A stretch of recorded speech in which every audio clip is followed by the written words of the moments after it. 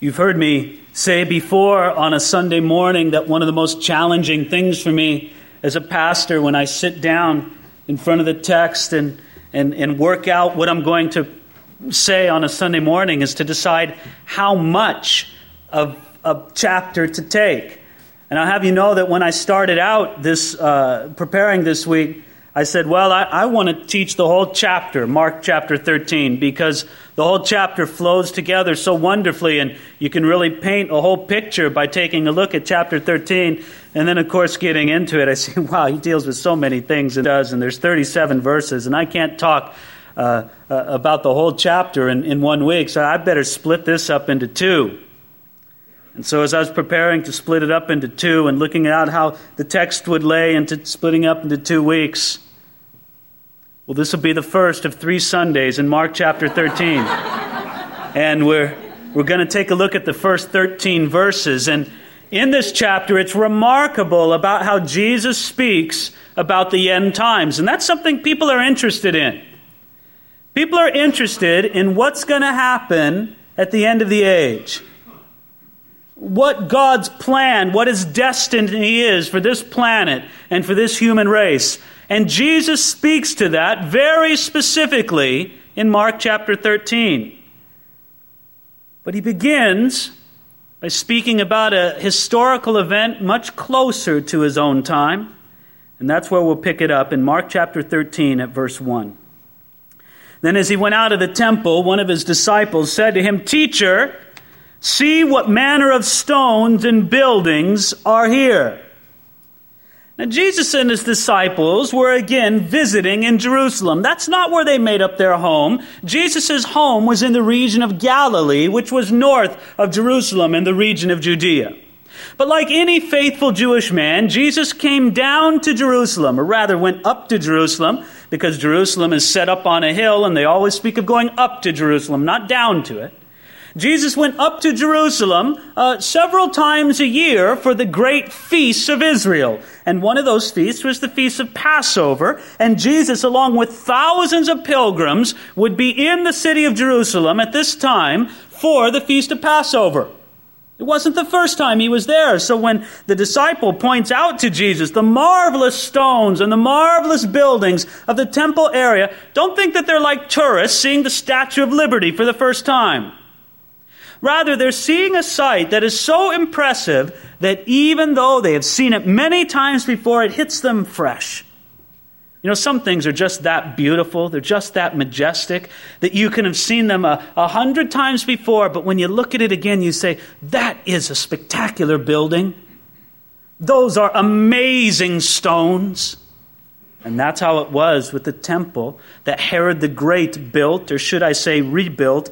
This temple standing in front of Jesus and His disciples at that time was a rebuilt, a remodeled temple that had stood for thousands of years, originally being built in the days of Ezra and Zerubbabel, about 1,000 years, as I said, before the time of Herod and Jesus. It was the center of Jewish life for many, many years. And so revered among the Jews that it was customary not to swear by heaven or not to swear by God, but to swear by the temple. And then to speak against the temple could be considered blasphemy.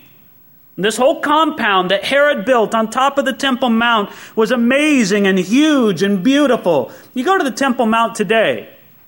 And by the way, my wife and I are privileged to go visiting to the city of Jerusalem in just a few weeks. We're going to go with a group of pastors who have been invited by a group of people here in Simi Valley. They're taking a whole group of pastors from our city and their wives and some staff people on a trip to Israel, and they're underwriting all the expenses. Well, I'm not going to pass that up. And I think that if any of you ever have an opportunity to go to Israel, that it's well worth it. It really is worth whatever money you would spend to go on a trip like that. Because it's one thing to read about Israel. It's one thing to read about Jerusalem. But to see it with your eyes, it puts the entire Bible into a different, more vivid perspective than you can ever imagine. Well, if you go to the Temple Mount today, and I trust we'll be able to go up on the Temple Mount and see the grounds there, you see that it's a whole jumble of buildings and shrubbery and colonnades and some ancient things and some more modern things. But that's not how it was in the days of Jesus. In the days of Jesus, the Temple Mount was a spectacular, huge area surrounded by a majestic marble porch colonnade. And in the midst of a huge, huge field of brilliant white marble floor rose the temple itself. And thousands of Jewish people would crowd the temple courts, especially around feast time as it was here. It wasn't just big, it was beautiful. You know, the beauty of the ancient temple is well documented. The Jewish historian Josephus says that the temple was covered on the outside with gold plates that were so brilliant that when the sun shone on those gold plates, you couldn't look at them because it would blind you. And where there wasn't gold covering the temple, there was the most brilliant white marble, even so shiny that from a distance people looked at it and thought that there was snow on top of the Temple Mount. And yet when Jesus looked at it, it wasn't just the beauty of it. If you notice very specifically in verse 1, it says, "Teacher, see what manner of stones and what buildings are here." That's especially appropriate given the massive stones that Herod used in building the temple. When you go to Israel, one of the places you have to visit, if you have the opportunity, is a place called the Rabbi's Tunnel. And it's a place where they take you alongside the western wall and you go down underneath and see some of the huge stones that were used in building the ancient temple grounds. And when I say huge, I mean huge. If you see the wall behind me here, the size of that wall is about the size of some of the largest of these stones. 50 feet wide, say 25 feet tall, and 15 or 16 feet deep. These stones are so huge that a modern crane can't lift them up and put them into place. And archaeologists today still sort of scratch their heads and say, how exactly did they cut these and quarry them and put them in place with such precision that you can't fit a playing card in between these stones? It's absolutely amazing. Now, if you think that's something, those stones that I'm talking about, those were for the retaining wall of the temple. If you put that much work and that much effort and that much engineering into the retaining wall, what does the temple itself look like? No wonder that the ancient Jews said that you haven't seen a beautiful building until you've seen the temple in all of its glory. And they're all showing Jesus the temple and saying, look at it, Jesus, it's so beautiful. We've seen it 20, 30 times before, but it still strikes us again at what a beautiful, beautiful building it is and what majestic stones these are. And look at what Jesus replies in verse 2. You might think he'd say, well, gee whiz, it is beautiful. No, verse 2. And Jesus answered and said to him, do you see these great buildings? Not one stone shall be left upon another that shall not be thrown down. You almost want to say, Jesus, are you crazy? Look at this thing. It's huge. It's an imposing. We've never seen a building so massively and strongly built. And here, this is the temple, for heaven's sake. And you're saying that not only will it be destroyed, but it'll be so leveled that not one stone will be left upon another. And Jesus would have said, that's exactly what I mean. And it happened just as Jesus said. You know, some 40 years after Jesus said these words, there was a widespread Jewish revolution against the Romans in Palestine. And the Jewish rebels enjoyed many early successes. But ultimately, Rome, with all their power and with all their legions, they crushed the Jewish people. And Jerusalem was leveled, including the temple, just as Jesus said. It's said that during the fall of Jerusalem, the last surviving Jewish people in the city, they fled to the temple and shut themselves up inside the very building because it was the strongest and most secure building in the city. Well, it didn't bother the Romans. They just surrounded the temple and they just wait until they could starve them out or talk them out or whatever they would do. But the ancient Jewish historian Josephus says that one night a drunken soldier started a fire that soon engulfed the whole temple building, and that the people inside were cruelly incinerated. But the ornate gold work that was all around the temple melted, and as it dripped down, it filled the cracks that were there between the stones of the great temple building. And they said that the temple should be dismantled stone by stone. They even engineered spectacular explosions to completely destroy the temple grounds, and so that the words of Jesus, that not one stone would be left upon another, were literally fulfilled. So much so that today, if you were to go to the Temple Mount or ask a Jewish archaeologist or historian, they would tell you that they don't know exactly for sure where that temple stood. Isn't that remarkable? Such an amazing structure. And they say, well, it could have been here. It could have been here. We don't know exactly. Now, friends, if you go to Rome, they don't worry or wonder about where the Colosseum stood. It's still there. You go to Athens, and you can still see the Parthenon. They're not scratching their heads, wondering where it was. But this amazing structure from the ancient world was destroyed so thoroughly that archaeologists have trouble figuring out where it exactly stood. The words of Jesus were fulfilled here exactly. Now, this gives us sort of a key for the rest of the chapter. If Jesus said, not one stone will be left upon another, and as it turned out, not one stone was left upon another, we can figure that Jesus is speaking literally here. Not in make-believe, not in weird symbols or figures. He didn't mean, well, they're going to have a tough time at the temple and maybe they'll have a few hard times. No, he meant not one stone will be left upon another. Well, the disciples were fascinated by this, and so when they were able to go away to a different place, they asked him about it. Look at verse 3. It says, now as he sat on the Mount of Olives, opposite the temple, Peter, James, John, and Andrew asked him privately, tell us, when will these things be? And what will be the sign when all these things will be fulfilled? Curiously, they didn't ask him the question as soon as he said it. Maybe they were just too blown away. Maybe they figured, we don't want to talk about the destruction of the temple right when we're standing on the temple grounds. So when they went over to the Mount of Olives, now, the Mount of Olives is across a ravine to the Temple Mount. You have the Temple Mount, you have a ravine known as the Valley of Kidron, and then you have the Mount of Olives. Have you ever seen those wonderful pictures of the Temple Mount in Jerusalem where it looks down and you can see the golden dome of the rock shrine right there, and you see the Temple Mount and the ancient walls and the city of Jerusalem laid out in front of you? Those photographs are taken from the Mount of Olives because the Mount of Olives rises above the Temple Mount and looks down upon it. And you can just see Jesus and his disciples. They're discussing things with his disciples, and the disciples say, look at it, Jesus. You see it? It's so beautiful. It's so majestic. And you're saying that it's all going to be leveled. When is it going to happen, Jesus? And what are the signs that you describe? When are they going to be fulfilled? And what's interesting about this is that they really ask two questions in verse 4. When will these things be? And what will be the sign when all these things will be fulfilled?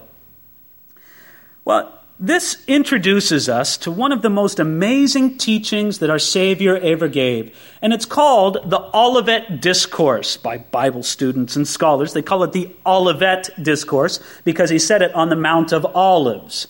And so they call it, as I said, the Olivet Discourse. And the Olivet Discourse is recorded for us in the Gospel of Matthew, the Gospel of Mark, and the Gospel of Luke. And you can really only get a complete picture of what Jesus said by adding together all of those accounts, because each one of them highlight or emphasize or amplify a different aspect of what Jesus said on that teaching. This first aspect of answering the question, when will these things be? I want you to know that Mark doesn't really record the answer to it. Luke does. You can go to the Gospel of Luke, chapter 21, do it at a later time, and Luke will describe to you with great detail the siege of the city of Jerusalem and the things that go around and the whole destruction of the city and the destruction of the temple. But then there's a second question asked by the disciples there. They say, what will be the sign when all these things will be fulfilled? Now, when they said all these things, they weren't referring only to the destruction of the temple. They were referring to the end of the age. We know this from how Matthew records Jesus' discussion with the disciples here, but we also know it because in the minds of the disciples, you couldn't have the destruction of the temple without the end of the age. I mean, this was the temple for all purposes. And good heavens, if the temple was destroyed, surely the end of the age was going to be fulfilled. And so Jesus is going to tell them. Isn't this wonderful? In Mark chapter 13, Jesus is going to tell you about the signs of the end times. about what's going to come up, about news more current than your own newspaper can tell you. And Jesus is going to tell us about this in Mark chapter 13. But not this week. We're not going to get to it this week. This week, what we're going to discuss is what Jesus said the times would be like before the dramatic sign. Well, let me put it to you another way. This morning, Jesus is going to tell us what the sign is not. And next week, we'll take a look at what he says what the sign is. Look at it carefully now, verse 5. And Jesus answering them began to say, "Take heed that no one deceives you. For many will come in my name, saying, 'I am he,' and will deceive many. And when you hear of wars and rumors of wars, do not be troubled, for such things must happen, but the end is not yet. For nation will rise against nation, and kingdom against kingdom. And there will be earthquakes in various places, and there will be famines and troubles. These are the beginnings of sorrows." Notice, first of all, what Jesus said. He said, "Take heed that no one deceives you," and how important it is for us as Christians to be careful that we're not deceived. Why do we need to be careful? Because there will be false Christ, false messiahs, and false teachers representing Jesus in a false way. It's as if Jesus is saying that the market will be flooded with counterfeit money. So when you get that bill, you better make sure that it's genuine. People are doing that nowadays. You've had it done to you when you're at the store. You give them a $20 bill, and the clerk comes and they take out a little marker, and they mark on it. And at first you take it kind of personal, don't you? It's like, what, you think I'm passing counterfeit money to you? But then you realize, well, there must be a lot of counterfeit money out there. That's why they're checking and making sure that this is genuine. Well, it's the same way in the world today. There's a lot of counterfeit truth out there. There's a lot of false things masquerading as the truth. So you'd better be careful. And this is the tricky part, is that false prophets don't advertise themselves as false prophets. They're not going to stand in front of you and say, "Good morning, I'm a false prophet. I'd like to deceive you. So let's open up our Bibles and I'm going to twist the scriptures for you this morning." That's not how false prophets work. The other thing that makes false prophets difficult to detect is oftentimes we believe that a false prophet has to be wrong about everything. And so the false prophet comes and gives a 5-point sermon. And you say, point 1 was good. And point 2 was good. And point 3, I heard my own pastor say last week. And point 4, boy, that's good too. And point 5, well, that's heresy. And you say, well, 4 out of 5, that's not bad. He's an 80% good teacher. Oh, but friends, that's not how false prophets work. A false prophet doesn't have to be wrong about everything to be a false prophet. Matter of fact, if he was wrong about everything, you wouldn't listen to him for 5 minutes, would you? No, the problem is that they're wrong about the most important things, about the critical things. And that's why Jesus said, "Take heed that no one deceives you. There will be many that come in his name, and they'll deceive many." But Jesus said there was something else that we had to be aware of too, and that's in verse 7. He says, "When you hear of wars and rumors of wars, do not be troubled, for such things must happen, but the end is not yet." You get the picture there. He said, oh yes, there's going to be wars, rumors of wars. And whenever a people or a nation are in a time of warfare, whenever the civilians are being affected, whenever people are dying, whenever there's that sense of national tragedy and calamity, there's always a tendency to think, it's the end. This is it. Jesus must be coming. Look at how terrible things are.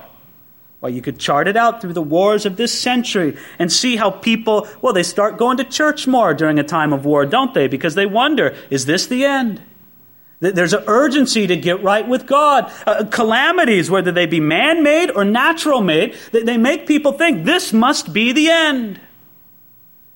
And so Jesus says they must happen, but that's not the sign. Look at it here, verse 8. "Nation will rise against nation, kingdom against kingdom, and there will be earthquakes in various places, famines and troubles. These are the beginnings of sorrows." In other words, the great famine, people panic and they think, well, it must be the end. And it's a terrible catastrophe for those people. But it's not the sign of the end, nor is the war, nor is the earthquake. We've always had a tendency to think whenever some catastrophe hits, it must be the sign of the end. And Jesus is saying, no, that's not it. These things will happen, but they're not the sign. Maybe I should bring it home to a real personal thing. Remember several years ago, the Northridge earthquake. And you experienced that, or many of you who lived in this area, and maybe you had your own thoughts that this was the end. I remember one pastor telling me about how he and his wife, and they lived very close to the epicenter. And you know how it is, the closer you are to the epicenter of an earthquake, the motion doesn't feel like a rolling motion. It's a violent up and down shaking. That's how you know. If you feel an earthquake and it's sort of a rolling, fluid motion, you say, well, we're not very close to the epicenter. It's happening somewhere further away. But when it feels up and down, you say, oh, we're right there. And this pastor and his wife, there they were. It was the middle of the night, of course, or the early morning hours, and they're asleep, and everything's fine until the earthquake hits, and all of a sudden the whole bed and the bedroom and the house is violently shaking up and down. They're upstairs on the second story, which makes it even worse. And of course, the noise is unbelievable. You didn't think it would make such noise, but they felt like a bomb had gone off. And immediately they got to grab onto each other and they cried out and they were convinced, Jesus is coming back. This is it. And I think when we laugh at that, it's kind of nervous laughter because many of us had the same thoughts at the time, didn't we? And Jesus is saying, no, that's not it. It's not going to be an earthquake. It's not going to be a famine. Those are not the signs of the end. I'll tell you what the sign is. We'll take a look at that next week. They do it on television all the time. They tease you for the next week's show or whatever. But I do want you to notice a phrase that Jesus used at verse 8. He said, these are the beginning of sorrows. Now, when he used that phrase, he's using a very specific phrase that literally means the beginning of labor pains. And the idea is that the world is sort of giving birth to a new world. And there's going to be labor pains involved. Now, I've heard it said to me, and I've noticed from observation, though not from personal experience, that the characteristic of labor pains is that as the time of birth approaches, first of all, the pains become more severe. Secondly, they become more frequent. They're closer and they're coming together. And so I think that we can say that although Jesus indicates for us that wars and earthquakes and all of these things, that they are not the sign, at the same time we should expect that as the time of the end draws closer, that you would see more wars and more intense wars, that you would see more frequent earthquakes and more intense earthquakes, that you would see more famines and more frequent famines, more intense famines, I should say, you see, because it follows the pattern of labor pains. Now, I could go and spend all the rest of our time this morning documenting this for us, but don't we see this in the world around us today? Just look at the last century. It's been a time of more frequent wars and more intense wars. It's been a time of more frequent earthquakes and more intense earthquakes, of more frequent famines and more intense famines. You get the picture here. The baby's ready to be born. But Jesus has something else to say to us, beginning at verse 9. This is more of a personal message for his followers. He says, but watch out for yourselves, for they will deliver you up to councils, and you will be beaten in the synagogues, and you will be brought before rulers and kings for my sake, for a testimony to them. And all the gospel must first be preached to all the nations. But when they arrest you and deliver you up, do not worry beforehand or premeditate what you will speak, but whatever is given to you in that hour, speak that. For it is not you who speak, but the Holy Spirit. Now brother will betray brother to death, and a father his child, and children will rise up against parents and cause them to be put to death, and you'll be hated by all men for my name's sake. But he who endures to the end shall be saved. The earthquakes and the famines and the wars and the catastrophes, that's bad enough, isn't it? But then Jesus looks at his disciples and he says, there's a special burden upon you in the time between when I leave this earth and the time when I come back. You're going to face persecution. I know this is difficult to talk about to this audience, not because you're not paying attention or not because you don't know these things from the Bible, but if we're going to be very honest with ourselves, we're out of touch with persecution, aren't we?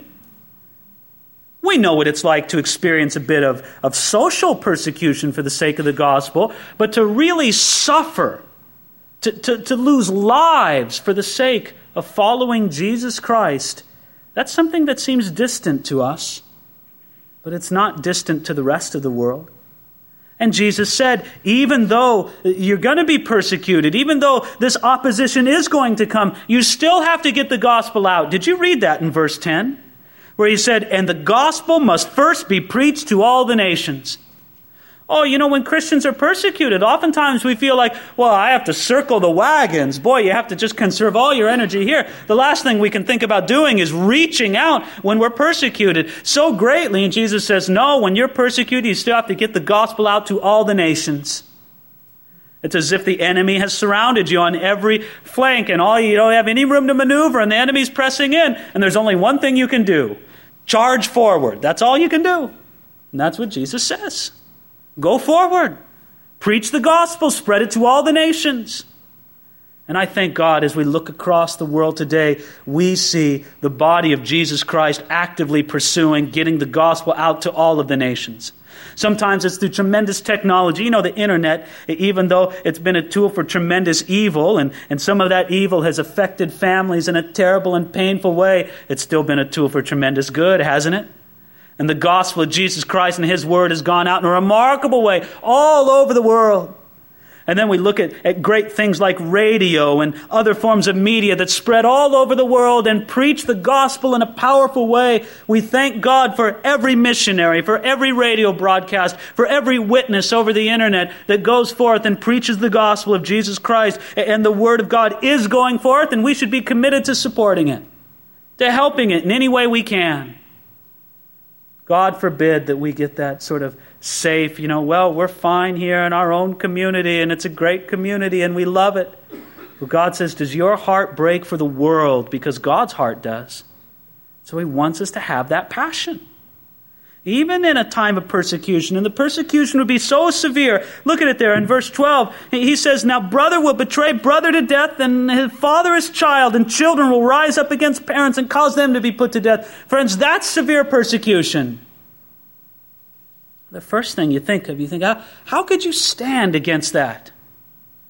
Well, I think you have to consider that if you're a faithful follower of Jesus Christ, and if you're committed to Him at the moment, then in that great moment of stress, He'll give you the resources to do it. That's exactly what He promised, right? He said, when they arrest you and deliver you up, do not worry beforehand or premeditate what you speak. He says, don't worry about what you'll say or how you'll testify for Him. When you put on the spot at that critical moment, at that moment, the Holy Spirit will give you words to say. Now, based upon this verse, I've decided that I'm going to stop preparing for Sunday morning messages. I figured during the week, my golf game certainly needs work. Good heavens, I can use all the time in the water that I can take advantage of. Well, no, I'm just joking, aren't I? Although I should say that some preachers or pastors have actually used this verse as an excuse for laziness, for sloppiness in the pulpit. They say, well, the Holy Spirit will give me at the moment what I'm supposed to say. Well, good heavens. Nobody should follow a pastor like that. You're not giving attention to the Word of God. You're not having the heart of God to prepare. And I believe that the Holy Spirit speaks to me as I'm speaking to you, but I believe the Holy Spirit also speaks to me in the study. Besides, those are glorious times that I don't want to be taken away for anything. I have a hard time deciding sometimes which is more wonderful and satisfying for me, my time in the study or my time in the pulpit.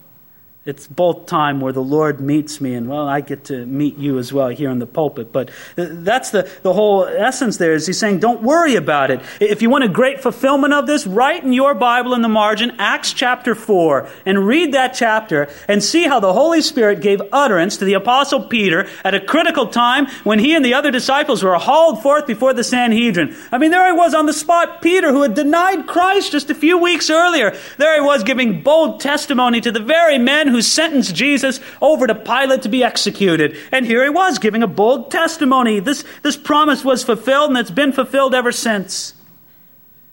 Even in the midst of some of the most difficult persecution, I don't know what could be more difficult than brother betraying brother to death. Think about that. Your own brother turning you over to the authorities. Your own father, your own children betraying you. Well, he's a Christian. You can come and take him away. You see, the followers of Jesus should expect the most painful kinds of rejection and betrayal as they seek to stand strong for Jesus Christ.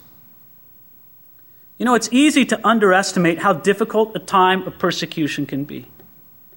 Inside this building, you all look like a pretty friendly bunch, and so I'm not really afraid to preach the word or to say Jesus Christ is Lord and that we should all surrender our lives to Jesus and live for Him. I'm not afraid to say that here. And if I were to say it in a less friendly place in our culture, I might face some social rejection. People might shout out at me and tell me they think I'm stupid or I'm a real dummy and leave me at that. But that's not much, is it? You see, but if I came from an Orthodox Jewish family, they might consider me a blasphemer and account me as dead for choosing Jesus Christ. If I came from a strict Muslim family, I might be rejected by my family, and I might literally be killed for choosing Jesus Christ. If I came from a Hindu family in India, I could be rejected and martyred for choosing Jesus. In China, I'd be allowed to practice Christianity, but only in one of the state-sponsored churches. And if I ran afoul of the state-sponsored pastor, I could wind up in jail. Or if I went to one of the non-state-sponsored churches, my church might be one of the 1,500 churches that's been demolished or shut down since November of last year. In Sudan, I might literally be killed or enslaved by a Muslim army. In Indonesia, I might be given a choice by Muslims: convert to Islam or die. Or I might have my church bombed during a worship service, as happened to several churches in Indonesia just this last Christmas time. Or if I lived in Pakistan, I might be jailed by Muslim government officials. Or in Saudi Arabia, put in jail. Or in Colombia, if I was a missionary, I might be kidnapped and held for ransom. And I could go on and on all over the world. Don't kid yourself, friends. The age of martyrs is not over. According to David Barrett in his book, Today's Martyrs, 165,000 Christians died for their faith in the year 2000. 165,000 died for their faith in this last year.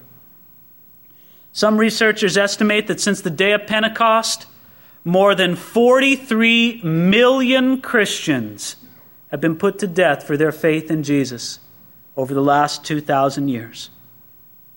And in today, it's going on. A persecution index provided by Open Doors with Brother Andrew and his ministry there. He lists 28 countries in the world today with strong or massive persecution. And then he lists another 23 countries where Christians suffer discrimination and in some cases severe harassment. And then we look at our own Christian lives, don't we? Makes me feel a little uncomfortable. You see, knowing how Christians have stood for Jesus during the centuries and how our brothers and sisters are being persecuted all over the world, it makes me ask myself, what kind of stand am I making for Jesus Christ? Am I lukewarm? Do I serve Him or advance His kingdom when it's convenient, when it's comfortable? If others are sacrificed and making the ultimate sacrifice for Him, what kind of sacrifice will I make for Jesus in the midst of my comfort and ease? Or do I just advance the kingdom of Jesus Christ with the leftovers? See what Jesus said at the very end of verse 13. But he who endures to the end shall be saved.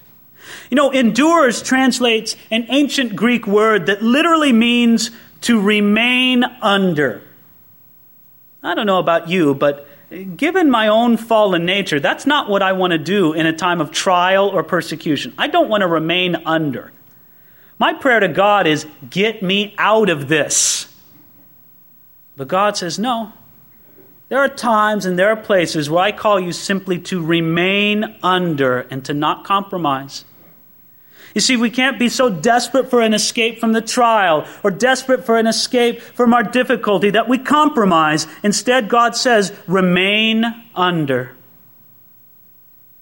So friends, what will shake you in your Christian life? Will events shake you? Catastrophes, wars, earthquakes, famines. Let's say there's a great economic downturn and you find yourself at a difficult place financially. Where are you going to turn your back on the Lord? What will shake you from your Christian faith? Maybe events. Maybe people will.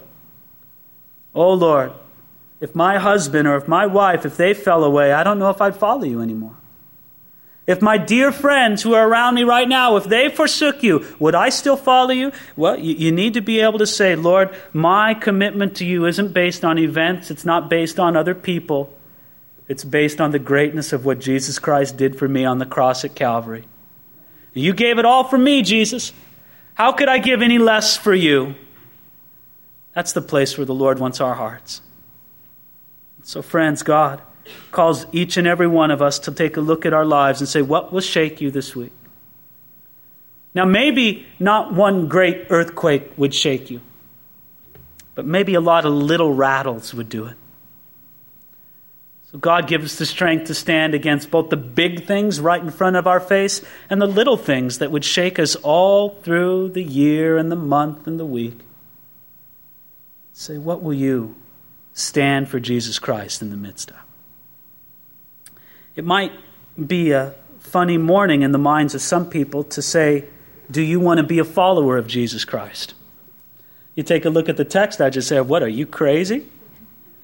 And I will agree with you that the Christian life is about the most difficult life that you could ever live, except for every other alternative. You see, the point of it is that Jesus Christ gives you an anchor and a hope and a strength in whatever difficulty comes your way that nothing ever else can replace. Perhaps this is your morning to come to faith in Jesus Christ or to stand in faith with Him. Let's pray together right now. Father, I pray and I ask this morning that you'd move upon us,